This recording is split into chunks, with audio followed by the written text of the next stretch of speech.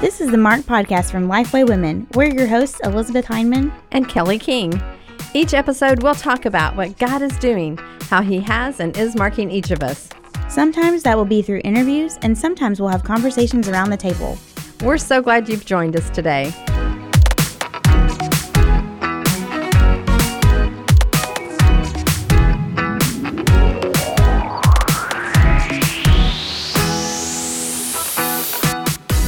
Welcome to the Mark Podcast. I'm Elizabeth Heineman. And I'm Kelly King.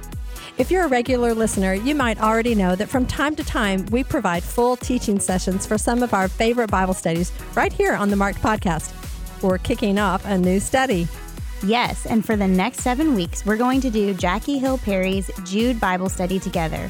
We'll release the audio of one teaching session per week here on the Mark Podcast. Jude is Jackie's Bible study published with Lifeway, and she has graciously granted us permission to play the audio here. Please note that this is copyrighted material, so we ask that you not reproduce it. Before we dive in, know that the teachings in these sessions expand on the work that you'll do in the Bible study book. For the full impact of the study, you'll want to get the Bible study workbook, and you can purchase the book at lifeway.com/Jude. We have a sample session there if you want to use it while you wait for your book to come in the mail. These audio teachings will be available for a limited time due to copyright restrictions. We'll leave the audio up until August 31st. We hope that gives you time to get the book and study along with us. Over 7 sessions, Jackie will lead you through the book of Jude. You're going to dive into themes of being called, loved, and kept, and learn how to point others to Jesus in grace and truth. Now here's Jackie Hill Perry.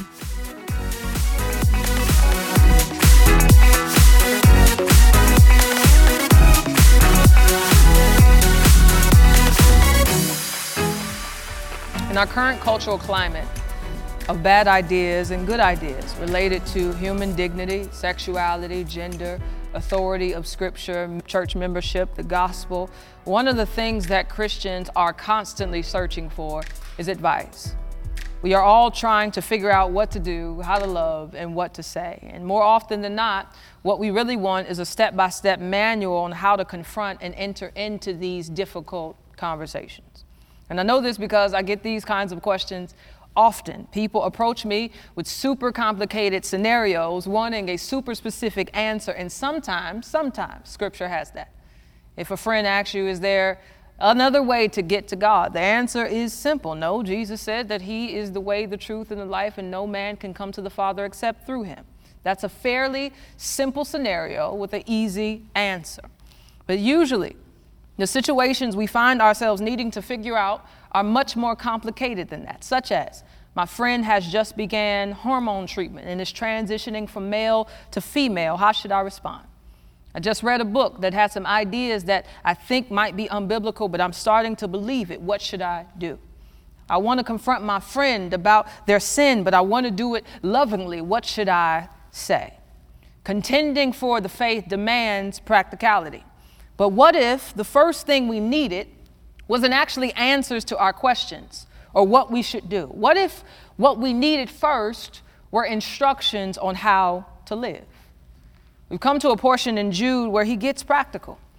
He began his letter by appealing to his recipients to contend for the faith. Now, heading towards the end of his letter, he instructs them on how. But before he does, he tells his recipients what they need to do to stay anchored in a culture that is constantly shifting. He gives them what they need to know to be kept and to be clear, to be a people that are characterized by faith and not by doubt. He says in verse 20, "But you, beloved, building yourselves up in your most holy faith and praying in the Holy Spirit, keep yourselves in the love of God, waiting for the mercy of our Lord Jesus Christ that leads to eternal life. And have mercy on those who doubt. Save others by snatching them out of the fire. To others show mercy with fear, hating even the garment stained by the flesh." Jude's instructions for his recipients are God's instructions for us. By taking heed to them, we may not have an exact answer for every scenario yet, but we will at least have a framework that can guide us towards being the kind of people that can contend for the faith faithfully. Up until this point, Jude has been spending a lot of time talking about the false teachers and talking to these Christians that he has written this letter to. But now in verse 20, he returns back to talking to his recipients. And you know this because of the first three words, but you, beloved, which should take our minds back to verse 3. When Jude established that his friends, these beloved folks, are those who are called by God, loved by God, and kept by God. They are altogether different from the people that Jude has spent so much time pointing out. You think that Jude would immediately get into how they should respond to these false teachers or what they should do with these false teachers, but he doesn't. He instead directs them into how they should live, what they should do in relation to their own walk with God first. Because how they will respond to these false teachers will have a lot to do with how they are. Jude tells them four things. He says, build yourselves up in your most holy faith, pray in the Holy Spirit, keep yourselves in the love of God, wait for the mercy of Christ. All of these deal with faith, prayer, love, hope. Four essential aspects of the Christian faith that, when employed, will guard them and us from false teaching and equip them to contend against it. So let's go through all four briefly. The first one, building themselves up in the faith, takes us back to verse 3 when Jude told them to contend for the faith. Remember, the faith was not or is not this subjective experience of placing your faith in Jesus. The faith is the objective doctrines and truths of Scripture produced by the prophets and the apostles. Jude's language is reminiscent of Paul's words in Ephesians 2:19 through 22 when he says, so then you are no longer strangers and aliens, but you are fellow citizens with the saints and members of the household of God, built on the foundation of the apostles and prophets. Christ Jesus himself being the cornerstone, in whom the whole structure being joined together grows together into a holy temple in the Lord. In him you are also being built together into a dwelling place for God by the Spirit. To build themselves up in the Lord is to not deviate from the foundation that has been laid. It is to learn about the faith. It is to learn about what has been written down in this book we call the Bible. It is to study it. It is to be among people that talk about it. It is to be in a church where they teach it accurately. And it is also to be shaped by it so that what you read reflects in how you are. You can't defend what you don't know. And what you know is less likely to be believed when it doesn't show up in how you actually live. The second thing he tells them to do, to guard themselves, to keep themselves in the love of God, is to pray in the Holy Spirit. I already feel in my spirit that there's some saints in here that just thought that he was telling them to speak in tongues. That's not what he's saying here. In Romans 8, Paul lays out how Christians are people who are no longer slaves to the flesh. That they are people who are led by the Spirit. They set their minds on the Spirit. They are indwelt by the Spirit. And it is because of the Spirit that we are able to cry out, able to pray, Abba, Father. And in verses 26 and 27 of Romans 8, he says that because we don't know how to pray, the Spirit helps us. And the Spirit intercedes for us. Now, coming back to Jude 20, he is not telling his recipients to pray in an unknown tongue. He is telling them not to pray in the flesh. Just as the Spirit is to control and guide and inform how you live, the Spirit is to be allowed to do the same thing with how you pray and what you pray for. Prayer is an act of dependence upon God. So imagine how secure these recipients will feel as they get built up in their faith and are surrounded by a community of people teaching true stuff and true things about God. But they are also a people completely dependent upon God in prayer. This is already anchoring them, so when it's time to defend, they won't waver too much. The third thing is keep yourselves in the love of God. Keep yourselves here in the love of God is the only imperative in these two verses. Imperative is a command. So, work out your own salvation with fear and trembling. Put to death what is earthly in you. It is a command. Because of that, building yourself up in your most holy faith, praying in the Holy Spirit, and waiting for the mercy of God, these are actually instructions on how they are to keep themselves in the love of God. It might sound like works righteousness for Jude to tell them to keep themselves in the love of God. But if you thought that, you would be misreading his words. Jude didn't say to earn God's love. He says, keep yourself in God's love. Because remember, He already established in verse 1 that they were people who were loved by God. So what Jude is saying in this verse is no different than what Jesus said in John 15:9 when he told his disciples to abide, to stay, to remain in his love. We are people, according to verse 1 and 24, that are being kept by God. But this does not eliminate effort on our part. God is going to keep us, but we must fight to resist any doctrine or any sinful passion that would attempt to keep us from God. What he also says is that you are to be waiting for the mercy of our Lord Jesus Christ. The best way to understand what Jude means by this is to understand the doctrine of salvation. Jude began by talking about how salvation is something they all share. That's what he meant by our common salvation. So they have been saved. When he references Israel in verse 5, remember, he mentions how God saved people out of Egypt. And in verse 25, he identifies Jesus as Savior. So salvation is a very subtle thing that Jude has been playing with this entire time. A lot of times, salvation is thought of as if it's the same as conversion. Conversion being when God turns you from sinner to saint. That, however, it's not salvation. It's a product of salvation. And understanding salvation, you have to ask yourself, what have we been saved from? Taking into account verses 5 through 15, what was God's response to the sin of the groups and the people? Israel, he destroyed. The angels will be judged. Sodom, punished by fire. Korah, perished. The ungodly will be judged.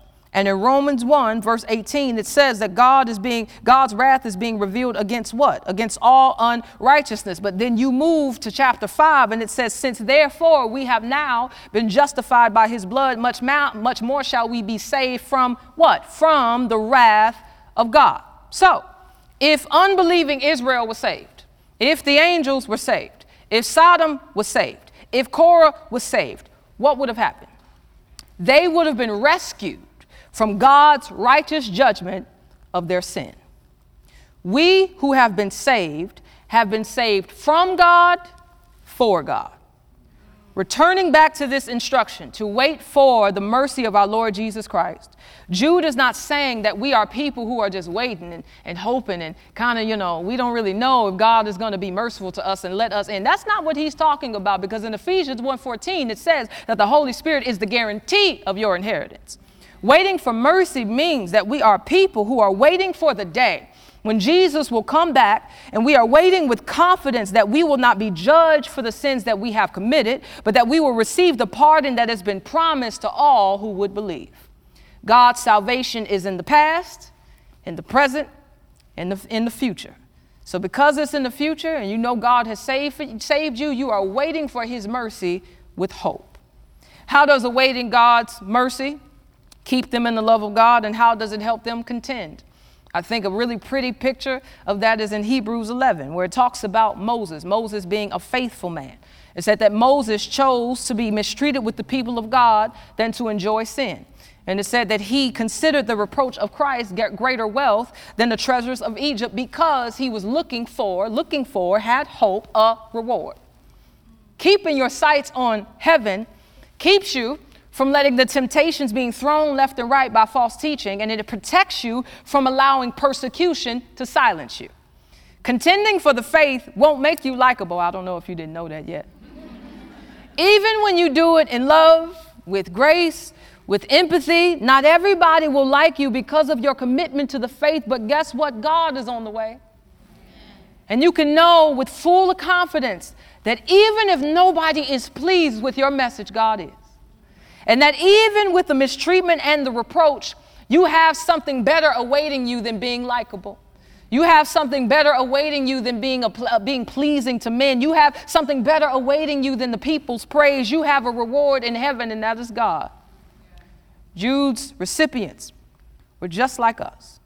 People who were in contact with, or at least being made aware of, teachers and teaching that was untrue, and they needed to know what to do.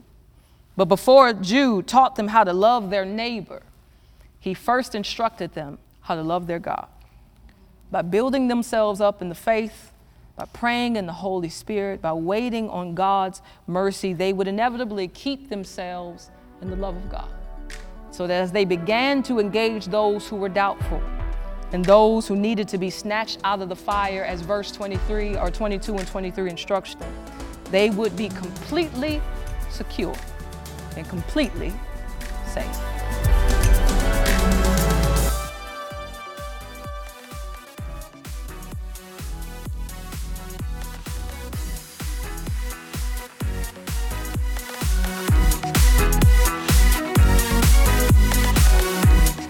Thank you for listening to the Mark Podcast. We'll be releasing all 7 teaching sessions of the Jude Bible study here on the podcast for the next 7 weeks. We will leave the audio up until August 31st. Be sure to get a Bible study book, get together with your Bible study friends, or hop on a Zoom call and listen in. If you enjoyed today's teaching sessions, be sure to join us for Jackie's brand new event, Glory, coming to 5 cities in 2021.